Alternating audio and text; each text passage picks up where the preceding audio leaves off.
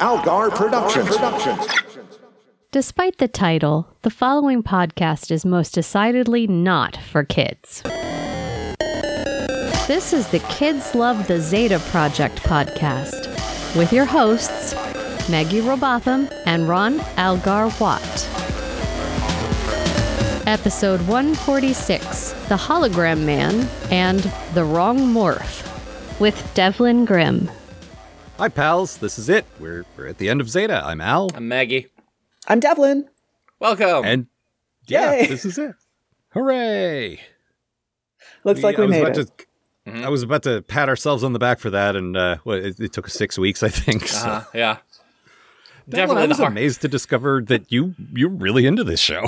Yeah, I really love it. These are the only episodes I've ever seen and probably ever will see.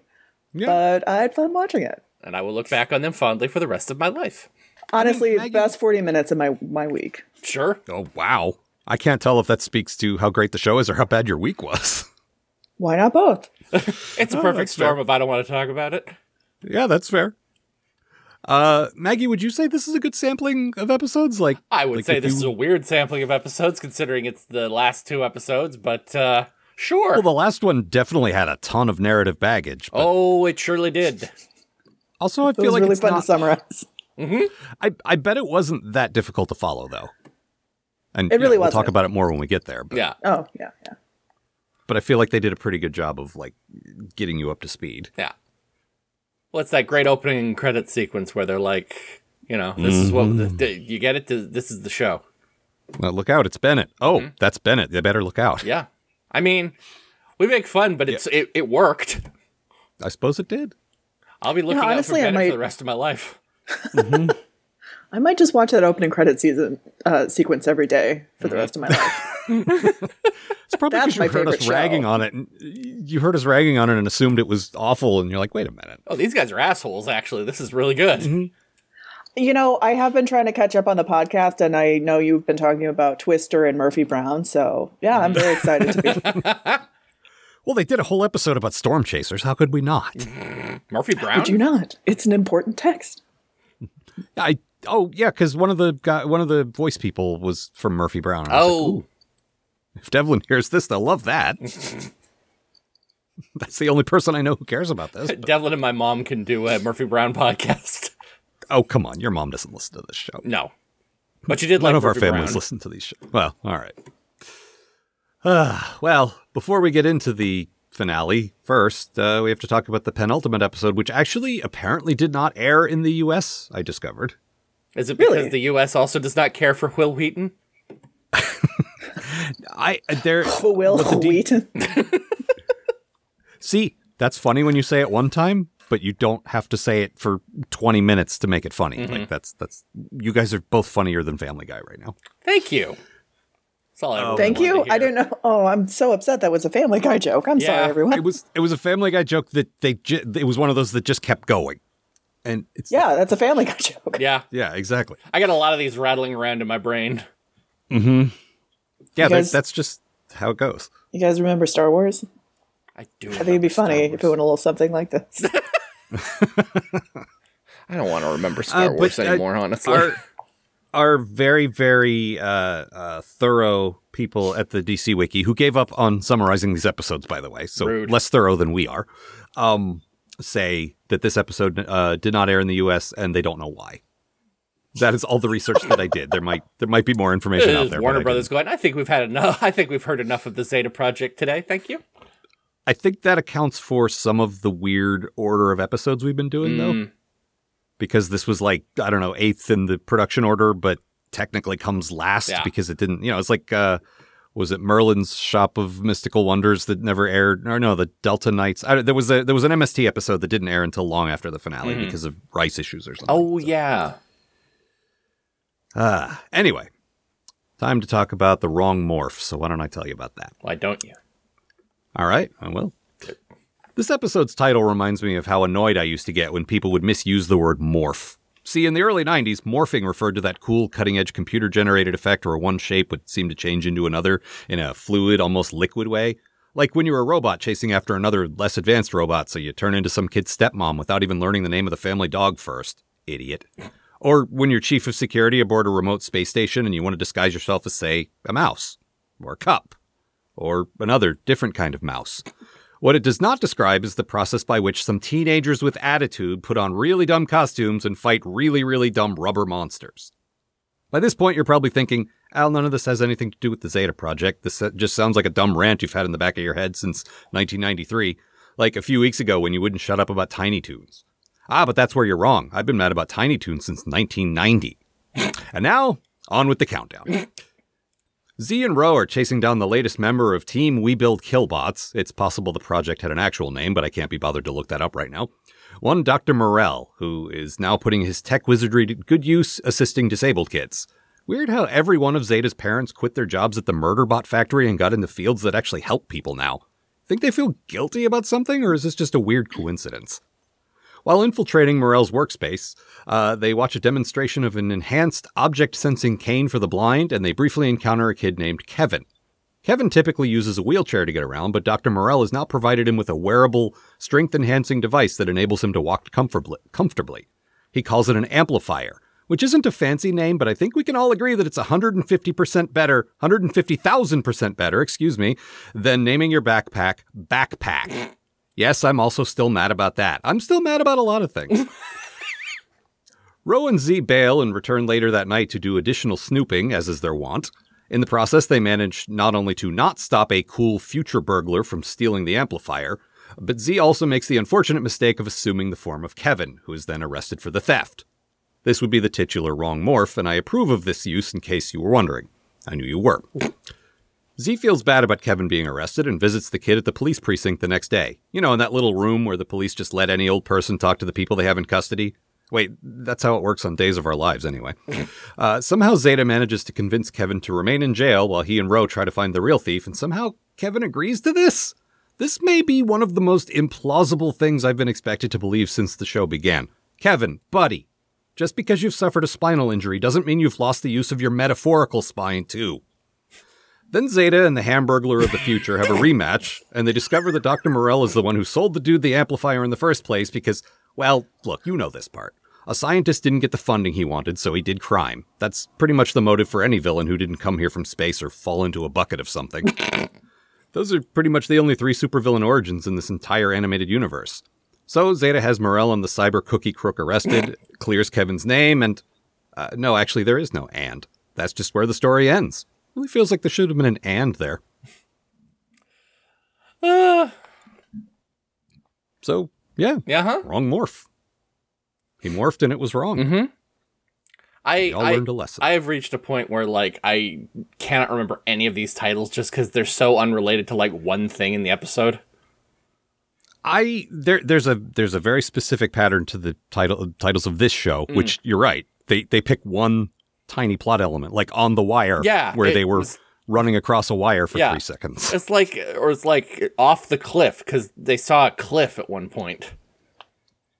Well, titles are a hard sell for you anyway. I mean, that is true. You don't like the titles of most things. I don't know why we don't just title everything like the one about the whatever, like use Friends rules. Yeah, all right. Honestly, the only good thing that Friends gave us. Mm-hmm. Mm-hmm. Well, that and the Smelly Cat song, that was pretty good. Oh, and I guess Duck and Chick. That's true. There's a couple of things. Look, we can all agree that there's some good things about Friends, but afterwards we have to go beat up David Schwimmer. Oh, okay, yeah. Yeah. I'll agree to that. Those are the terms. Yeah. I haven't seen Friends in years, and I still occasionally am like, I fucking hate Ross. Like the whole show is because Ross won't go to therapy. Yeah, exactly. I woke up last week, and like I wasn't even doing anything, and I just thought, fuck, I hate Ross. I really want something bad to happen to that guy. Mm-hmm. They were on a break, Maggie. Come on. I know.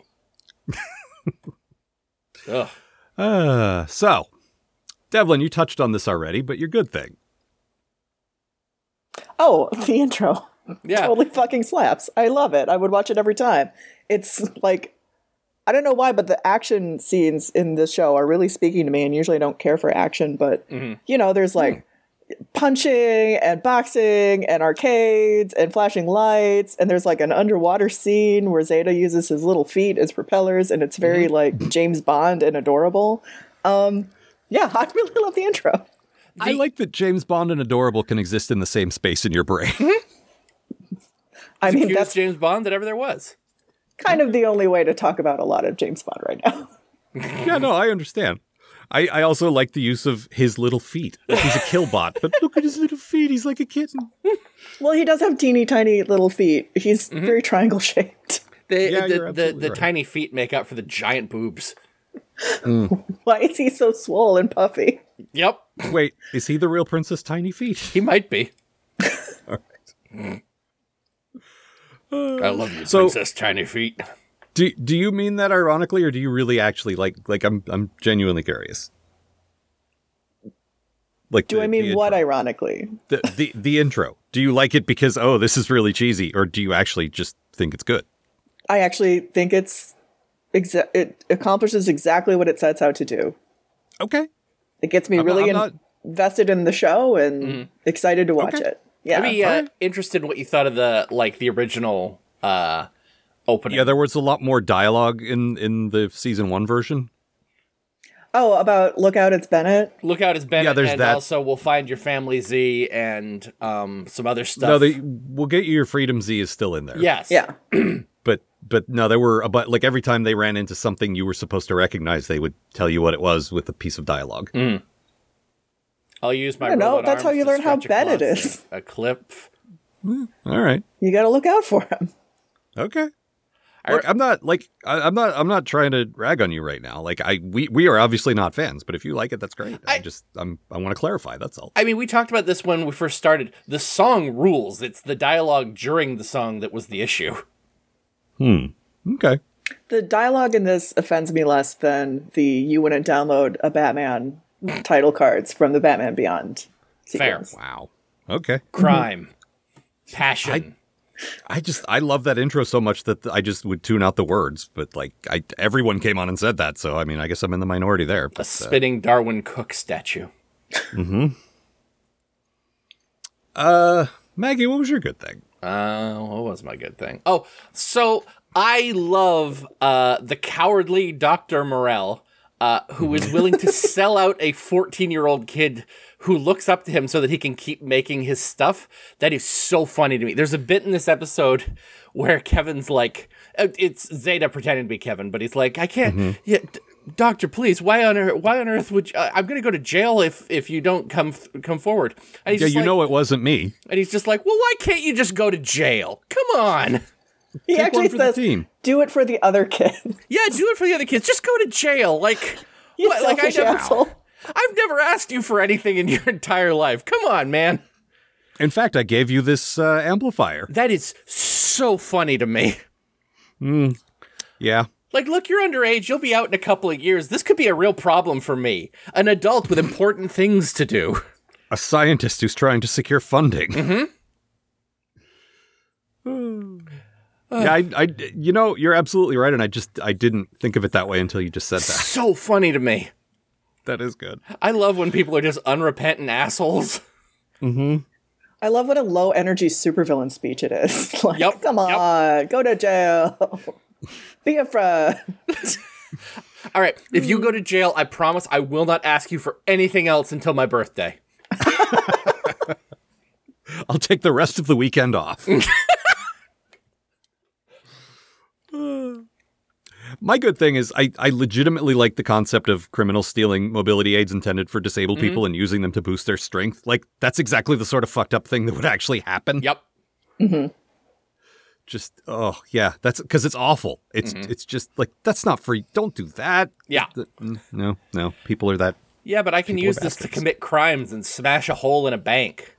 Well. Look, I'm now of superior strength to a fucking killbot. Why would I give this back? Yeah. It's mine now. Yeah.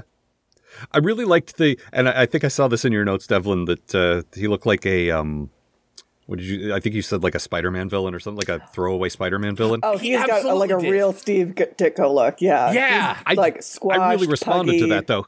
Yeah. Like, he just had like the classic burglar, like the big, like the, I can't remember now if it was a striped shirt or not, but he had the pullover cap, and then he had future goggles, so you knew he was from the future. I mean, the knit cap, like he just came from the docks.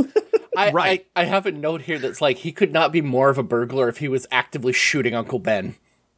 But that's what I like. They took the standard black mask and they replaced it with goggles because that makes him future. Yeah. You see, it's perfect. Which is this show's favorite trick. Put some goggles on it. Mm-hmm. Yeah, just slap some goggles on it. What do you mean? I mean, yeah, I'm into it. Mm-hmm.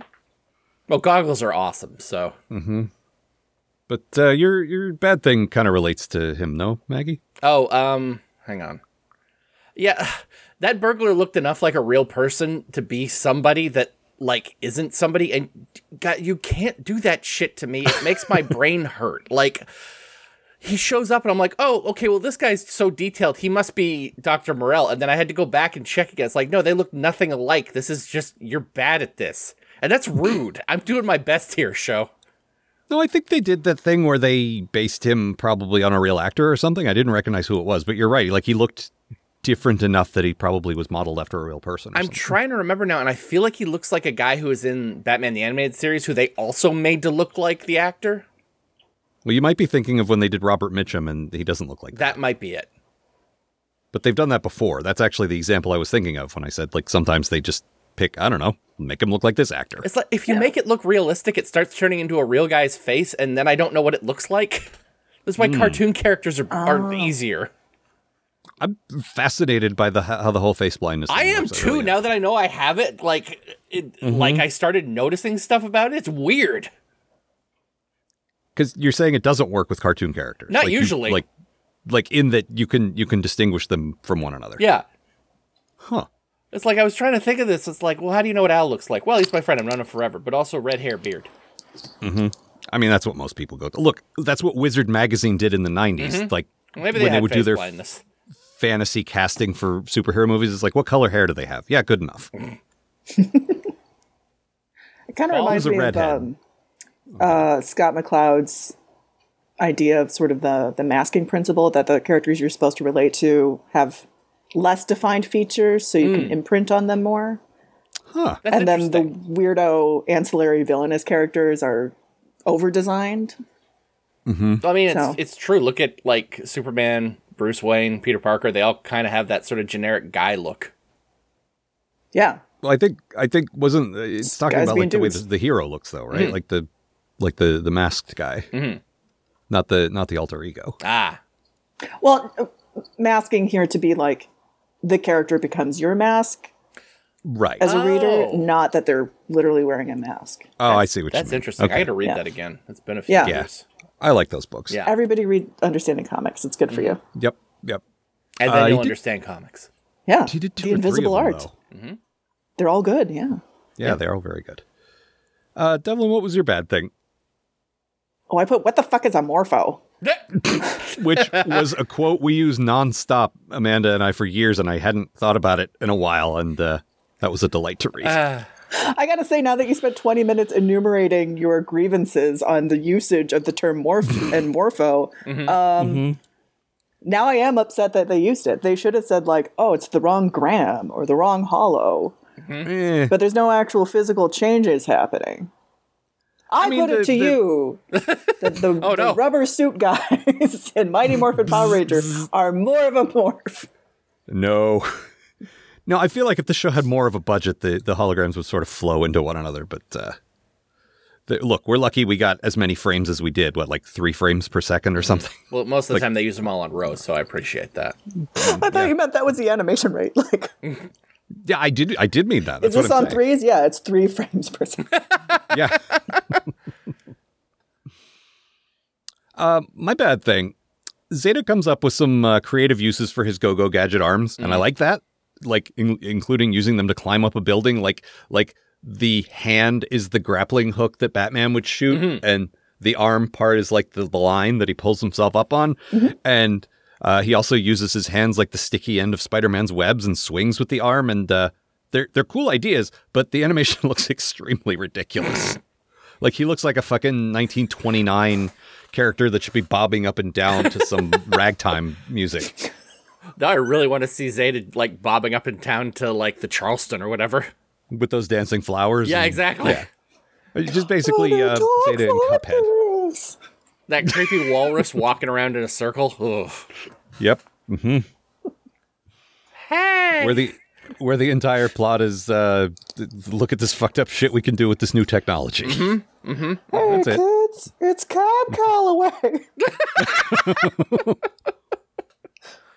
We'll get you your freedom yet, Cab Calloway. Hey.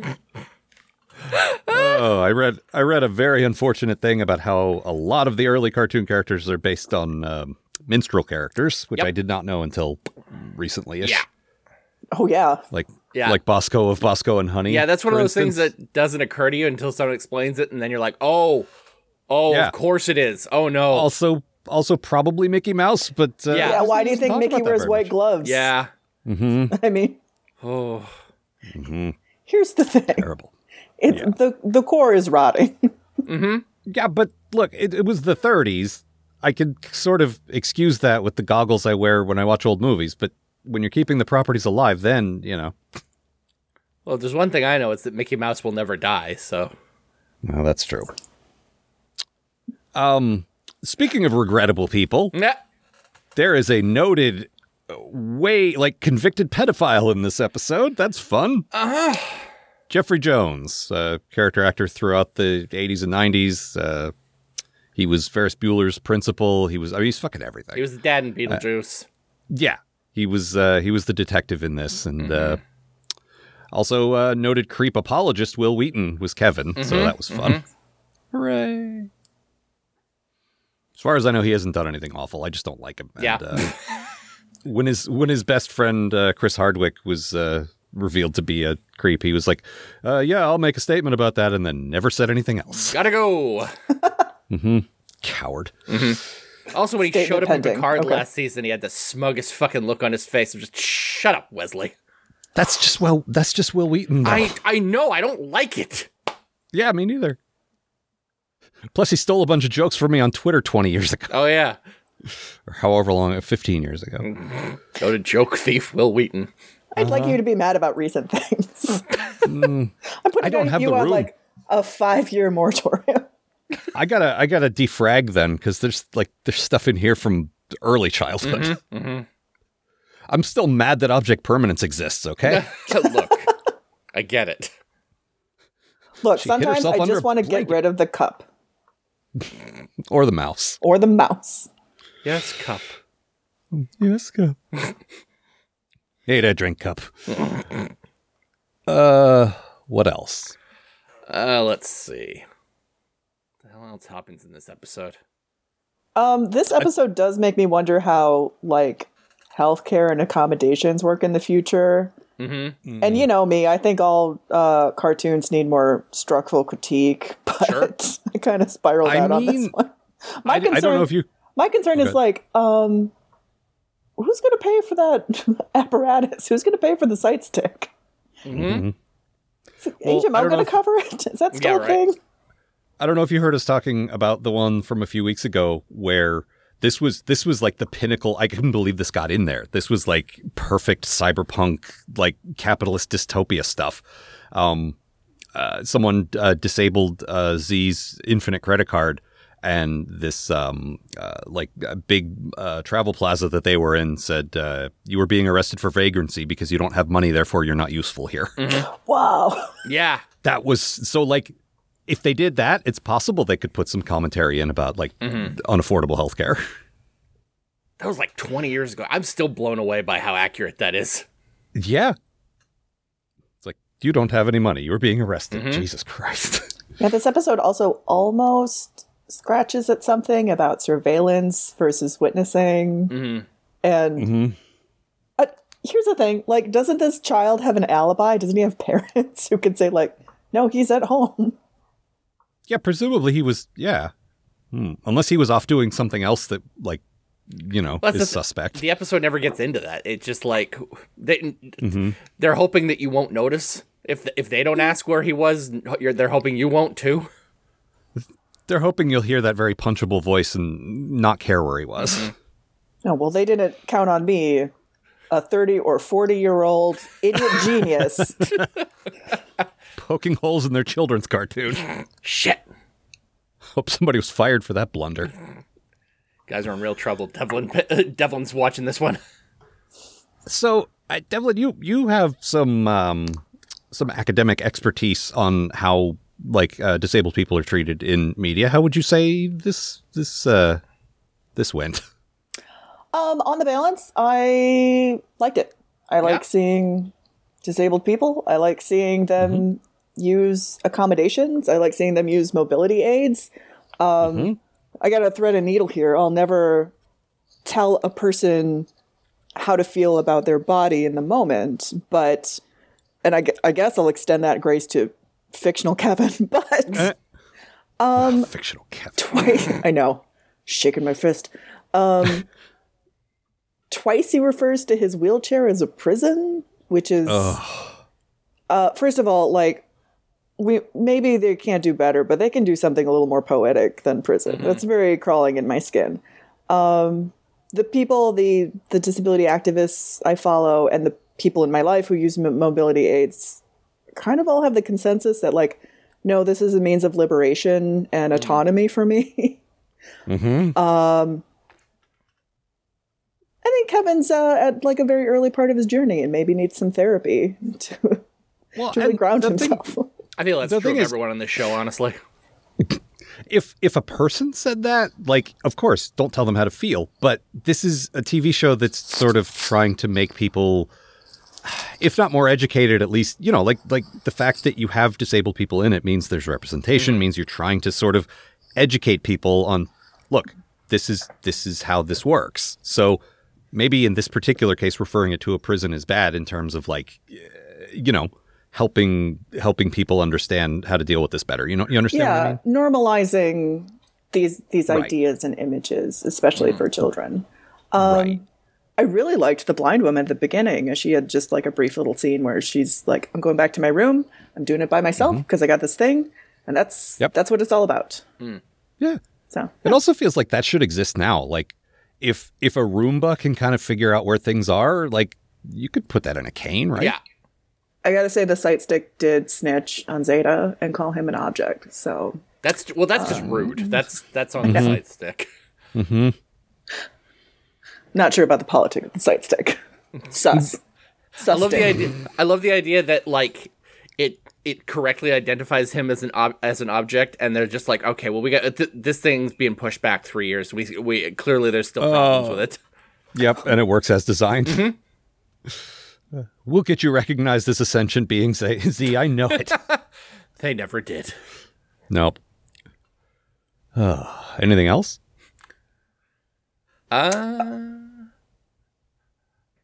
Since I don't get to do this, I won't get to do this again after this episode. I'm just going to comment on Rose's outfit once again and say that her new vest looks like the shirt that Alf wore on Alf, the animated series. Oh, thank you for bringing us that unique perspective. There's a that I did not have at all.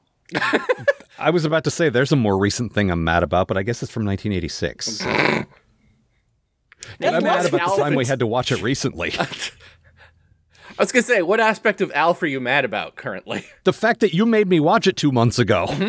That's fair. And it was awful. Yeah. So bad. Possibly the worst thing I've ever done? No.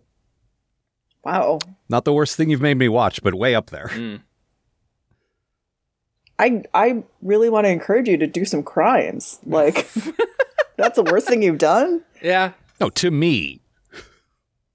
I can't speak to what she's done, like, to everyone, but just to me personally. We are friends, and we're usually nice to each other. Megan, I want you to go to Al's house and steal some stuff. Oh, don't do that. No, That's steal my it. stuff. Get a big coat and a big I'm purse. unemployed right now. I can't replace it. Okay, get big coat, check. Damn it. Should I steal the big coat? Oh, I have a big coat, too. Aw. All right, just go as is. All right. Oh, don't do that. I'm calling you a lift, Maggie. Al, This is your I gotta, project for today. Al, I gotta ask, is the big coat one of those, like, go to a college game with a pinafore type coats? How old do you think I am? I don't know, but Like that's a a big really fur great image to Mr. me. Burns coat. Yeah, the giant fur coat where you hold the little pennant and the tiny hat. Yeah, I know what you're talking about. Yeah, do you have a straw boat or two? Well, I got to go to the big game. I need you to get a straw boater so I can steal it. You know that? I would let you steal. That's All right. It'll fit in the big coat. Mm-hmm.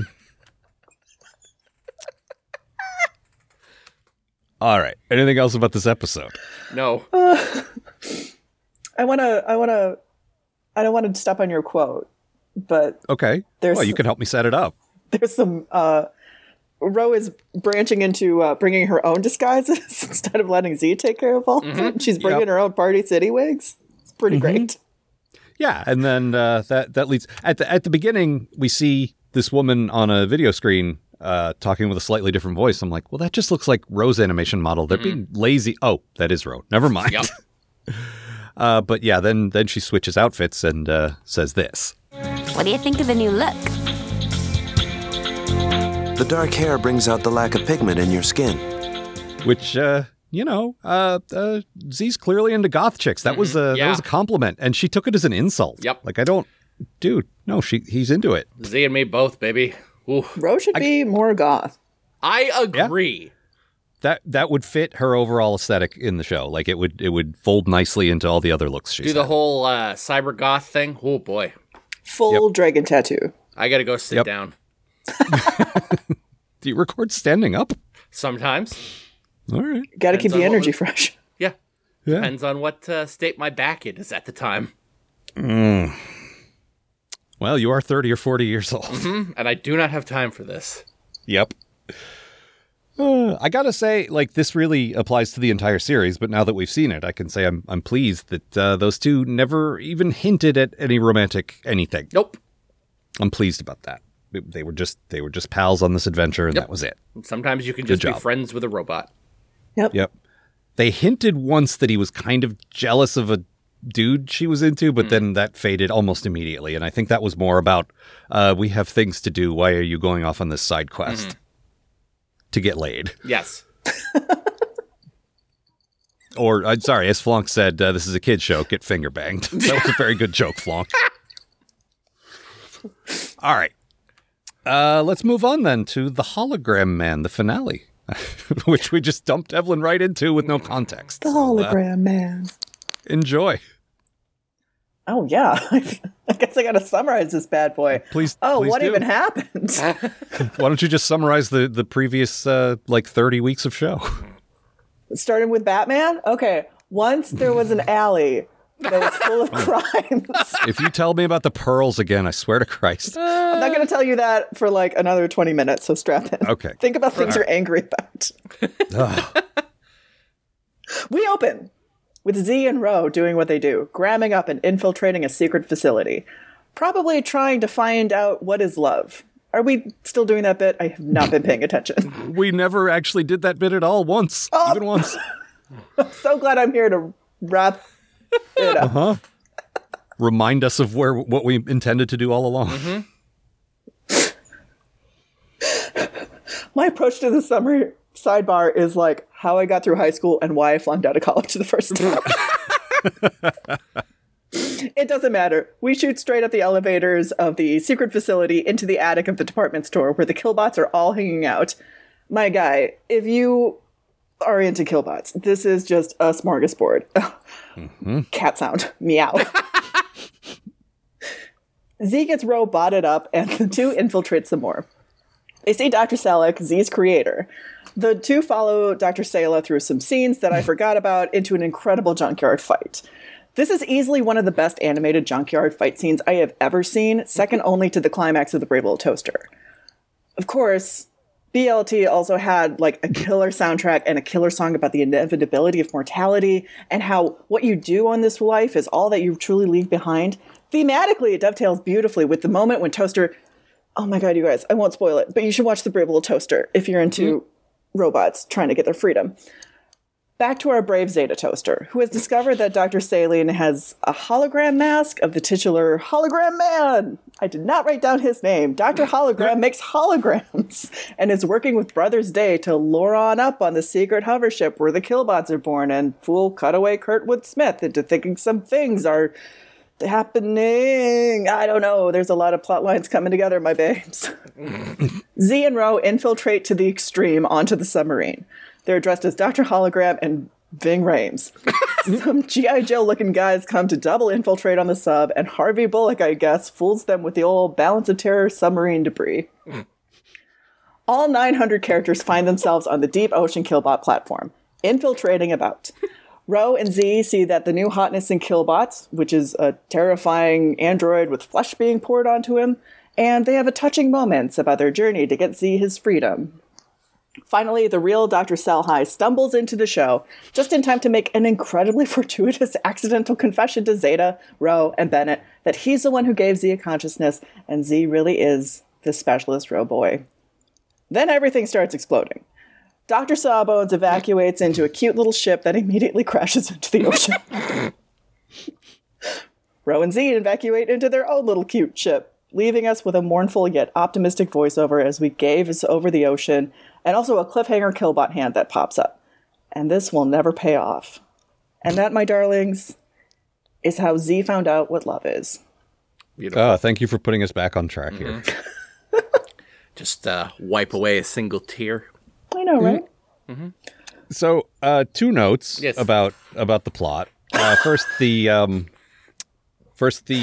I said Killbot was true hand. and correct. Yes. Mm-hmm. No, everything you said was absolutely true and correct. And again, coming in at the very end and still managing to completely follow all the threads is, very impressive.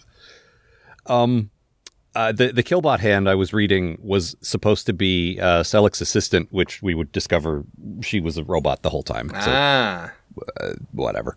Oh. But Selleck could still be dead, is my point.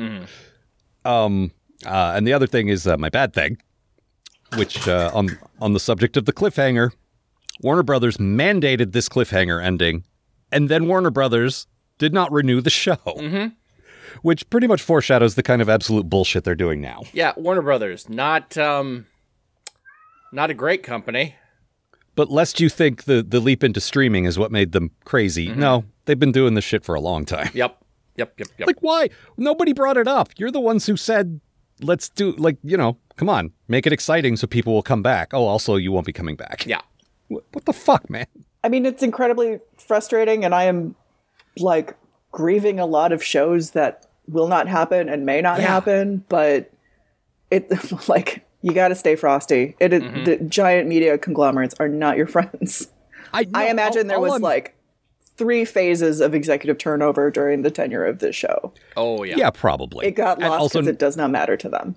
Also, 9/11 happened, and there was a lot of talk about the NSA can't be the bad guys and stuff like that. So that was definitely a thing.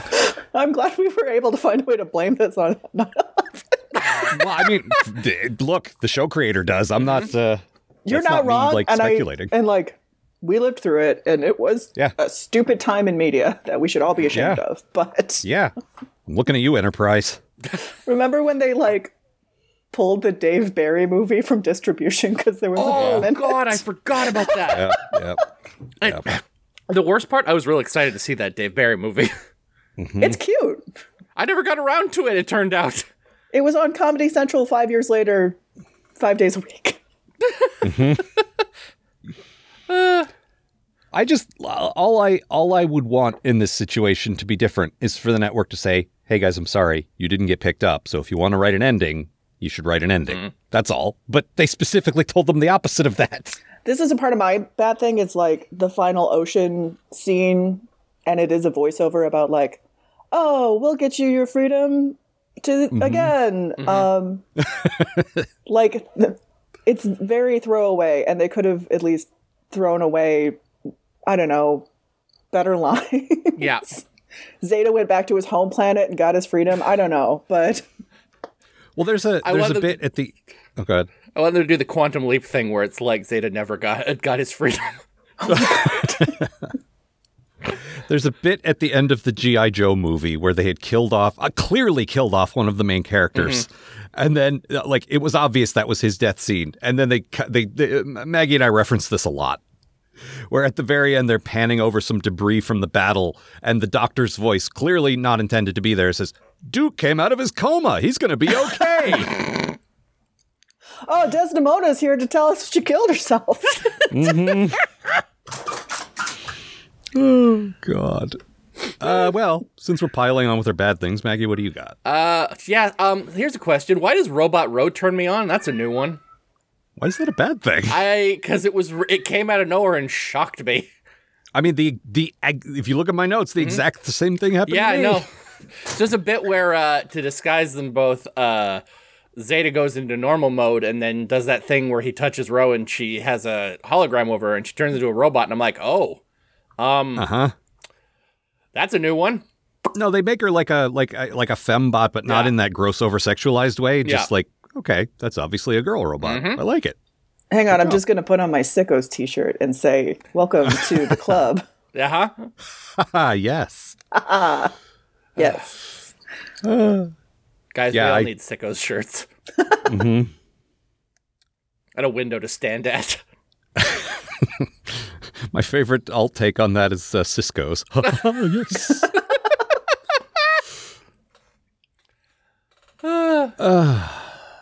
All right. Well, let's do some good things. It's nice to know that. It's nice to know cartoons can still give me weird kinks at this point in my life. I mean, look, you've been into Ro from minute one. Oh, yeah.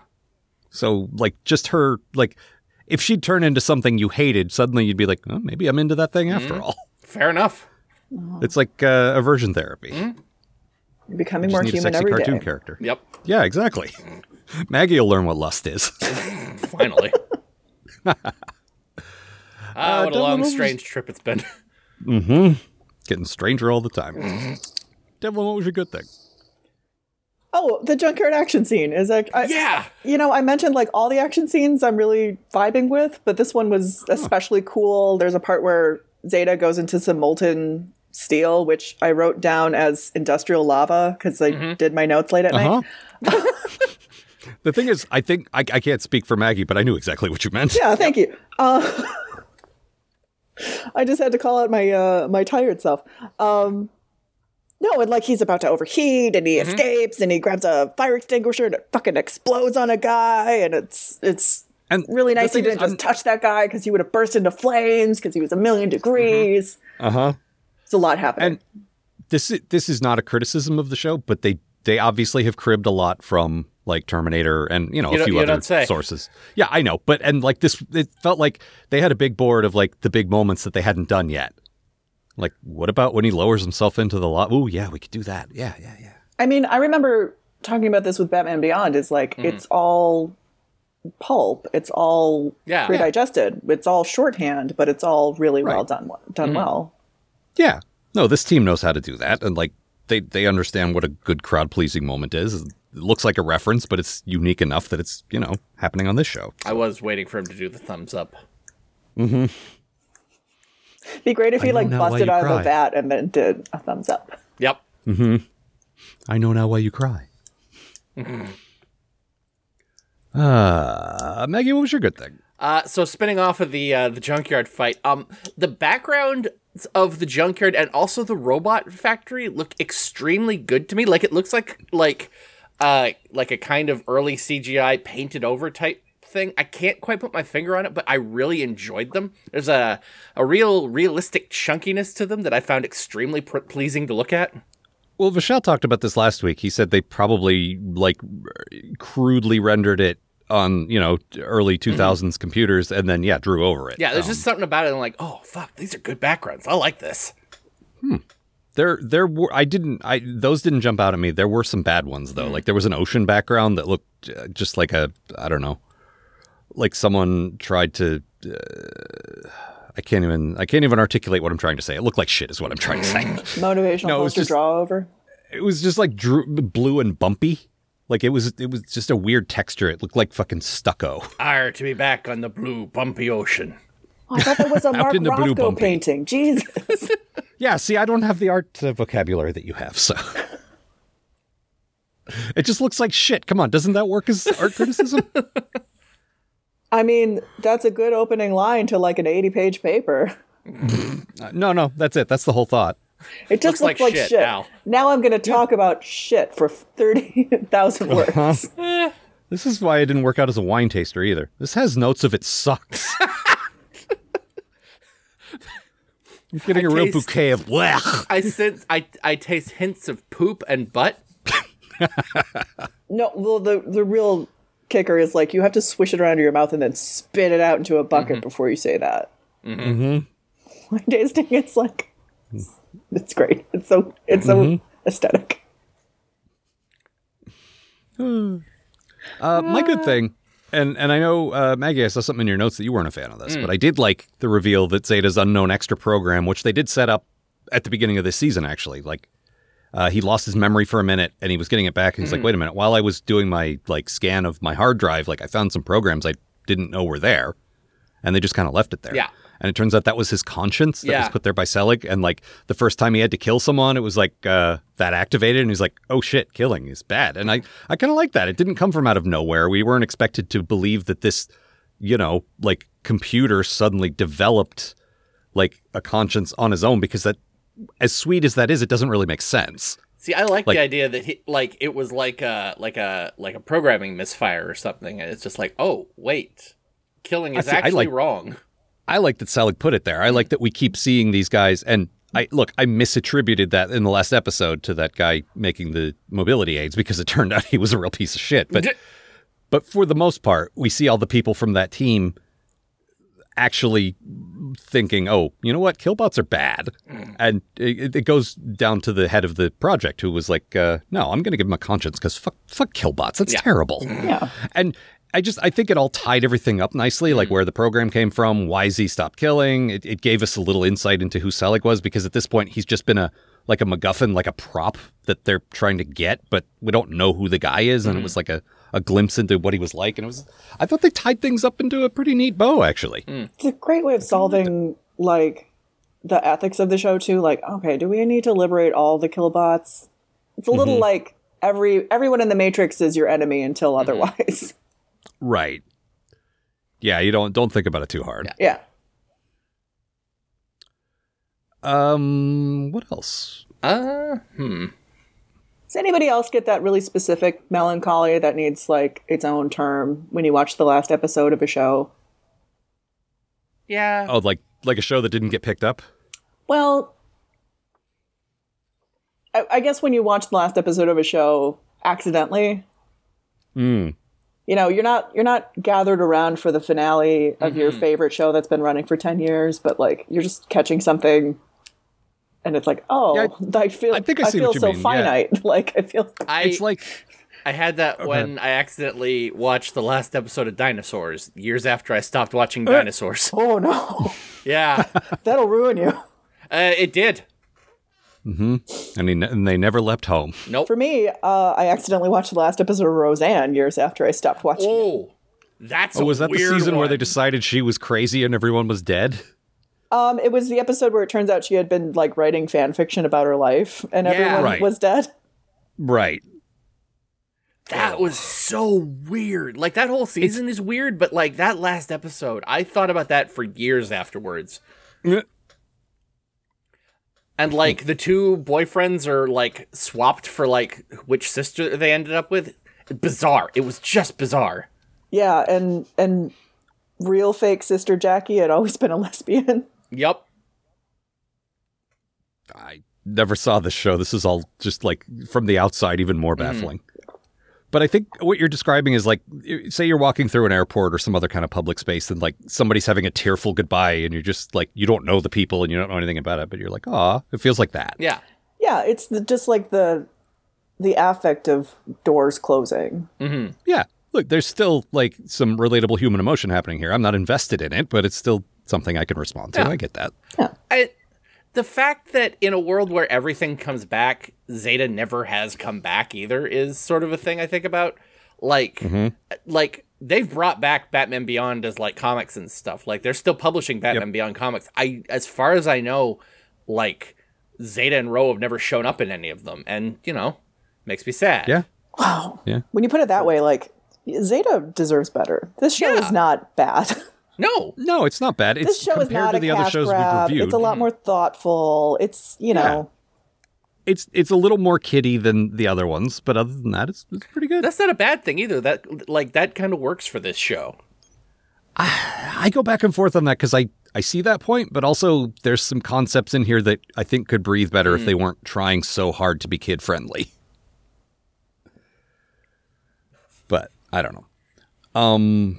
I was very impressed by the voice cast in this one. Like, they had a lot of returning performers. Like, Devlin called out that the guy who played Harvey Bullock was the Brother's Day guy. Yep. And then Michael Dorn showed up for like 2 lines as Bennett's boss again. Bennett's boss, by the way, who said, don't follow Selleck. This is above your pay grade. This is classified. You're not allowed to do this. And then Bennett's still got guys looking for Selleck. And he's like, and then Michael Dorn's there saying, oh, you found him. Good job. Like, wait a minute.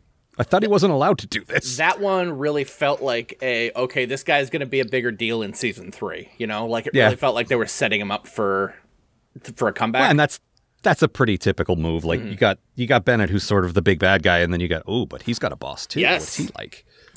Also, Worf is really into the ends justify the means. He's probably proud of Bennett for like stealing a shuttlecraft and getting it done.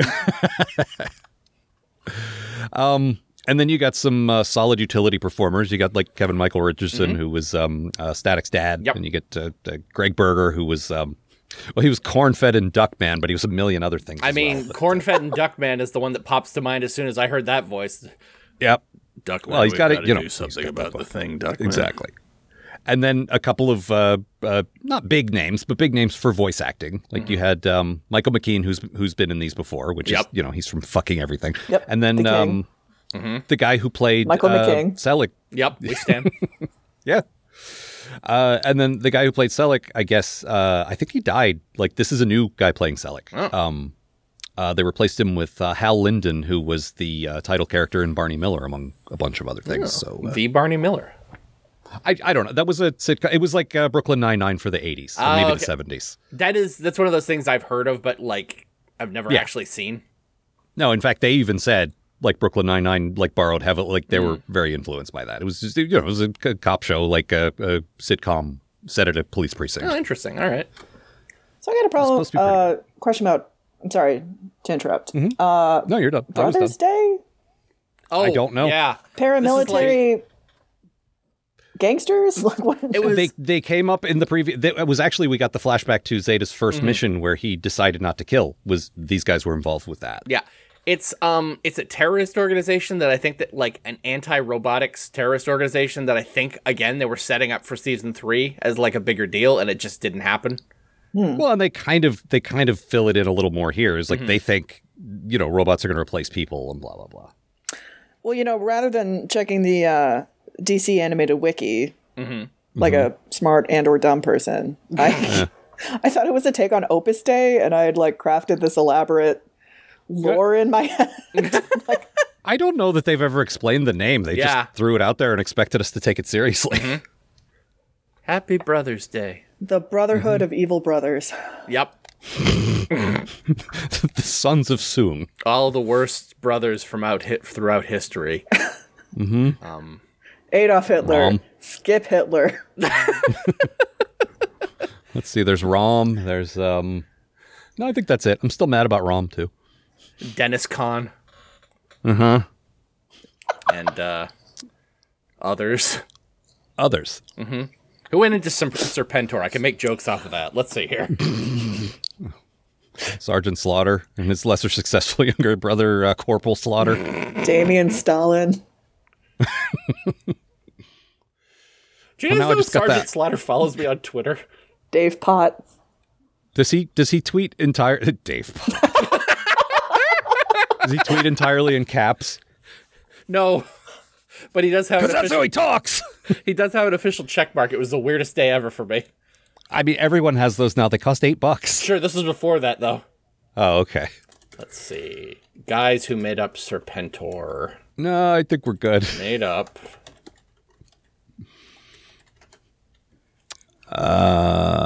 Let's see what else. Oh, the name of Terrible. Billy the Terrible. Yep. Ah, yes.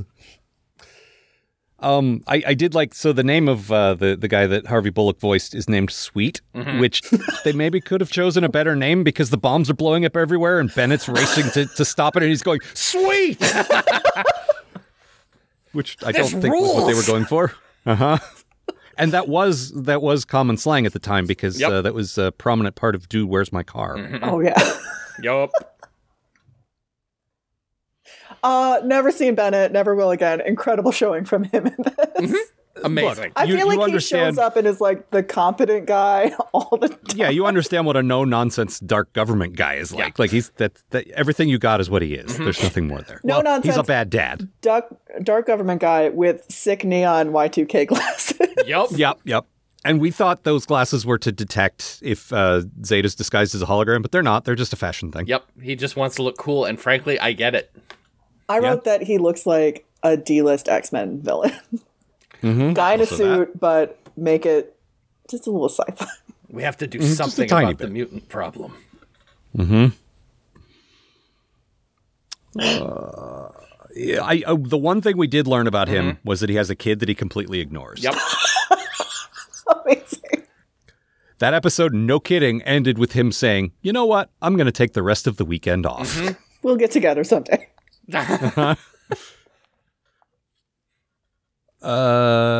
Anything else? I looked around and my son was hunting for his own robot adversary. Turned out just like me, Dad. Thankfully, we got no West in these episodes. Yeah, that's one of those ones where it's not a real shame that I can't have a real goodbye to West.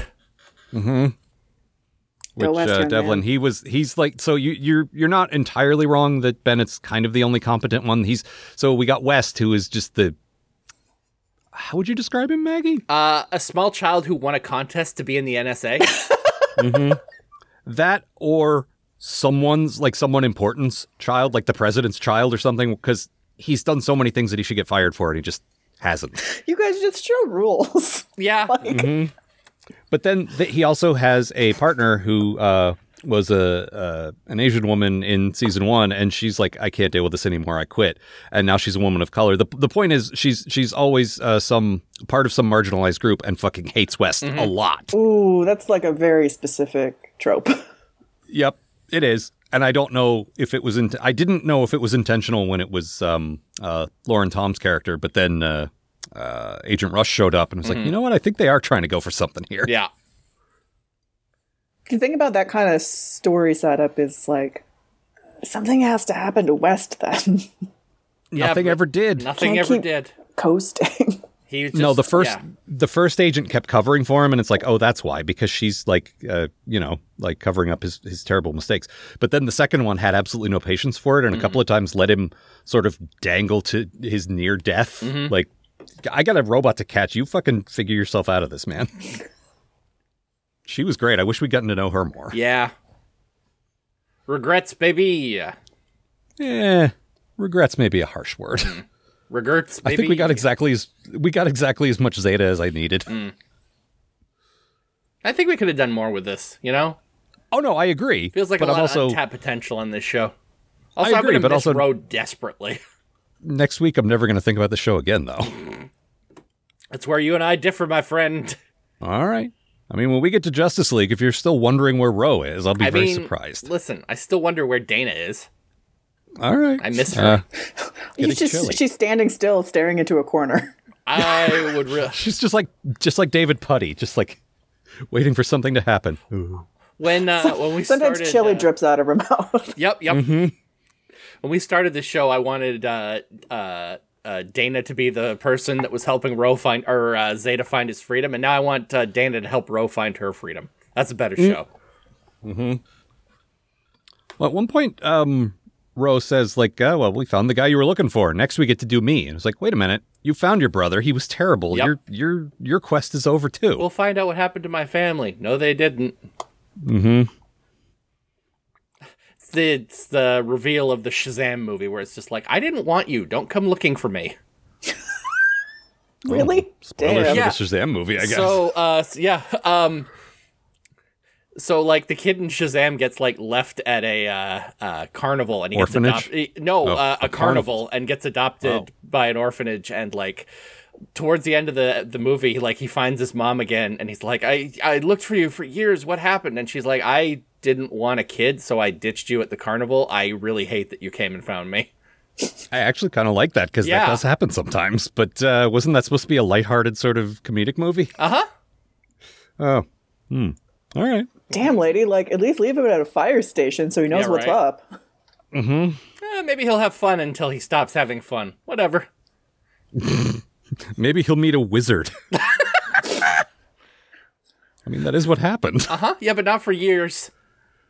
Oh, okay. Leave him next to the deep fry oil at the funnel cake tent. This is a fine place for a baby. Good luck, kid. Yeah. Whatever. Bye. Carnivals are safe Watch out for all for children, wizards. especially... Yeah. Yeah, that's the other thing. She didn't leave him as a baby. She left him as, like, a little kid. Oh, God. Just wait here. Bye! Devlin, I have to ask what this note means under Kids Love the Zeta Project. Hey, guys. Put Y2K fashion. Hey, guys. We have fun here on Kids Love the Zeta Project.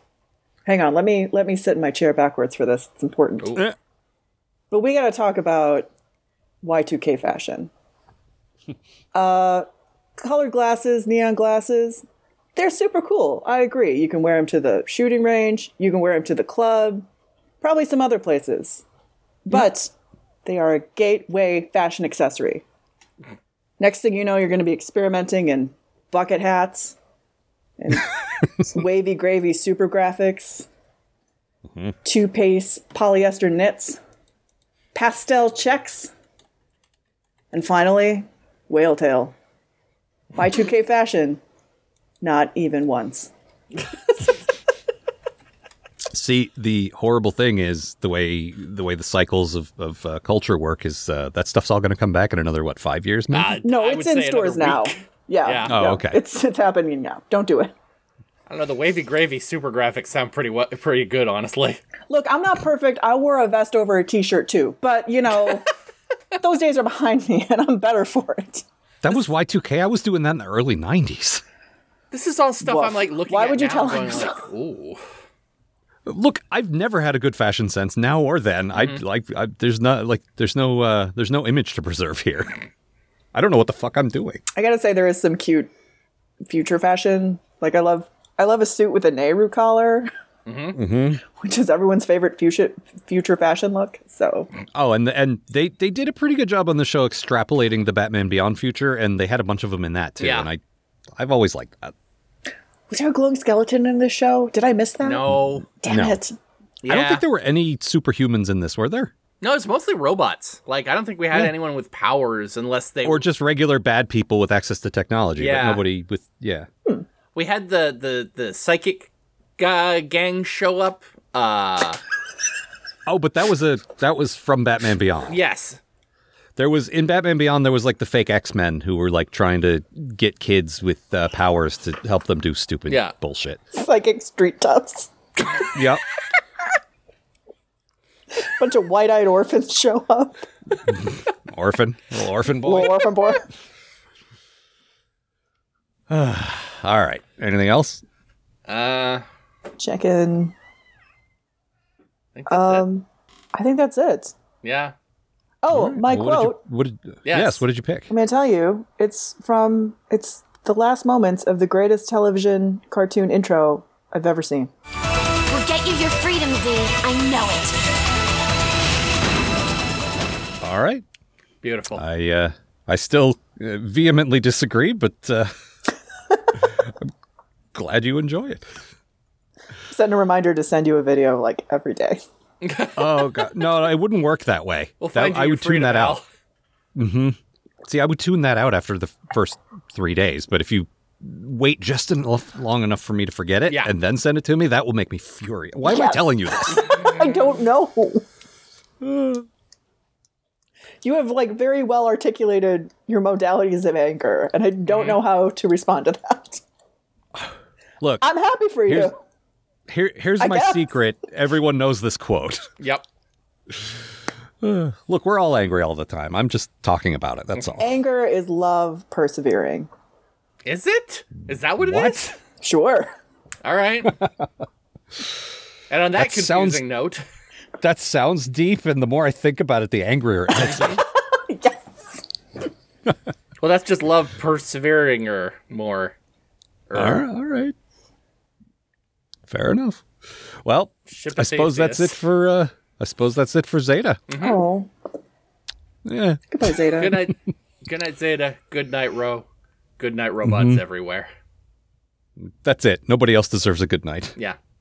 go to hell, West. Yeah. Fuck you, Bucky. Oh, The supporting cast in the show sucked. they really did. I'm so glad we didn't have a Bucky episode. 90s fucking Rob Liefeld bounty hunter guy can go to hell, too. Oh, you mean Crick? Yes, I do. The bounty hunter named after the sound your neck makes? Or after a hillbilly, the way the hillbilly says creek. Yep. Yep, so that's it. So, next week we will actually, before we move on to Justice League, there's a couple of weird aberrations, and we're doing these in production order. So, it's the early 2000s, Flash animation's becoming a thing, and this animated universe is not immune. There were, I've mentioned this before, but there were 2 brief sort of micro series, like designed to be, I think they were like 3-minute episodes or something. They were designed to be downloaded with your shitty dial-up, 2003 modem. And the first of these is Gotham Girls, which, as I understand, features, it's Harley Quinn and Poison Ivy and Batgirl. Montoya's in there, I think. Yeah, all the women from Gotham City. So And, I don't know if it's any good. Also Zatanna, I believe, because Paul Dini was involved in any way. Any way, that makes sense. Yep, that makes sense. And so they did 30 episodes of that, and I worked out that about 10 per works out to the usual amount of stuff that we do. So we'll be doing the first 10 of those next week. So Maggie says they're on YouTube, so if you want to follow along, you might actually be able to stream this, unlike the other shows we cover now. Hooray! Devlin, you have anything you would like to plug or tell the people or whatever? Oh, damn. I do have, like, a big plug. Ooh. Yes. I'm starting my own business. Yay! Oh, yes. I've actually taken advantage of this already. Yeah. I hope you're going to say good things. I absolutely am. But thanks so much. Tell them what you do first. So if you don't know my deal, I have over a decade of experience mentoring young artists across all media. For 5 years, I was the assistant director of admissions for the prestigious animation programs at CalArts, and most recently, I was a senior recruiter in charge of university relations at Sony Pictures Animation. And it's a little corny, but I decided to help myself get a dream job, and I'm now offering career counseling and portfolio reviews for anybody just getting into the creative fields. Obviously, animation is my area of expertise, but as Al mentioned, I've helped him, and I've helped other people, filmmakers, sports reporters, anybody just looking for a little guidance in how to make a career in as a creative person. You can find more information on my services and my rates and my contact information at devlingrimm.net. That's DEVLINGRIMM. And you can also follow me on Instagram at Devlin Grimm, where I'll be promoting new services and discount codes, and also post just like weird pictures of weird vegetables and my cats and my poetry. Well, it is Instagram after all. I know, right? Yeah, no, I can give a glowing testimonial because we were talking about you doing this, and I was like, well, as it happens, I am just embarking on a terrifying new potential career in creative things. Why don't I be your first customer? And I showed you my portfolio and my website, and you gave me some excellent notes that are absolutely going to help me going forward. So can recommend A+, 5 stars. Amazing. Very good. Thank you. So cool. You're a great first client. Thank you. That reminds me, this is not a promotion. This is just a by the way. My first professional audiobook gig has dropped now. Yay. If you go to Audible and look up Ron Algar Watt, there I am. Oh, very cool. Congratulations. I'm so proud of Thank you. So, well, thank you. As a narrator, I'm actually like in their system now. Yeah. And actually, Amazon said, "Oh, we know this name. He also does podcasts." So that was cool that it sort of cross-referenced that. Yeah. So, The infinite gaze of Amazon plays off. yeah, I mean, it's terrifying in one aspect, but in another aspect, it's at least going to lead people to other things that I've done. So that's good. Because I'm terrible at that. By the way, our website is kidslovebatman.com. Yep, and you can go there. If you want to write to us, it is kidslovebatmanpodcast@gmail.com. We are still hanging on Twitter as long as it's there. Yep. I'm at Algar. I'm at Maggie Robots. Devlin, do you, I know you're not very active on that particular platform anymore. Do you? I'm divesting from Twitter, and I'm better for it. Fair Yeah, My enough. skin is clear, crops Understood. watered. Yeah, that's fine. To invoke a Tumblr meme. I mean, look, I've been on Tumblr this whole time. Yeah. It's great. I love seeing people come back. But yeah, that's all for this time. That's all for the Zeta Project. We'll be back next week with Gotham Girls. Yeah. See you, folks. Twala Z, I know it. For more information about this show and the people who make it, visit kidslovebatman.com. To provide financial support for this show and all of the shows produced by Algar Productions, consider a pledge at patreon.com/Algar. That's AALGAR. The Kids Love Batman podcast is a co-production of Maggie Robotham and Ron Algar Watt. Copyright 2023, Algar Productions. Please don't sue us. We're just doing this for fun.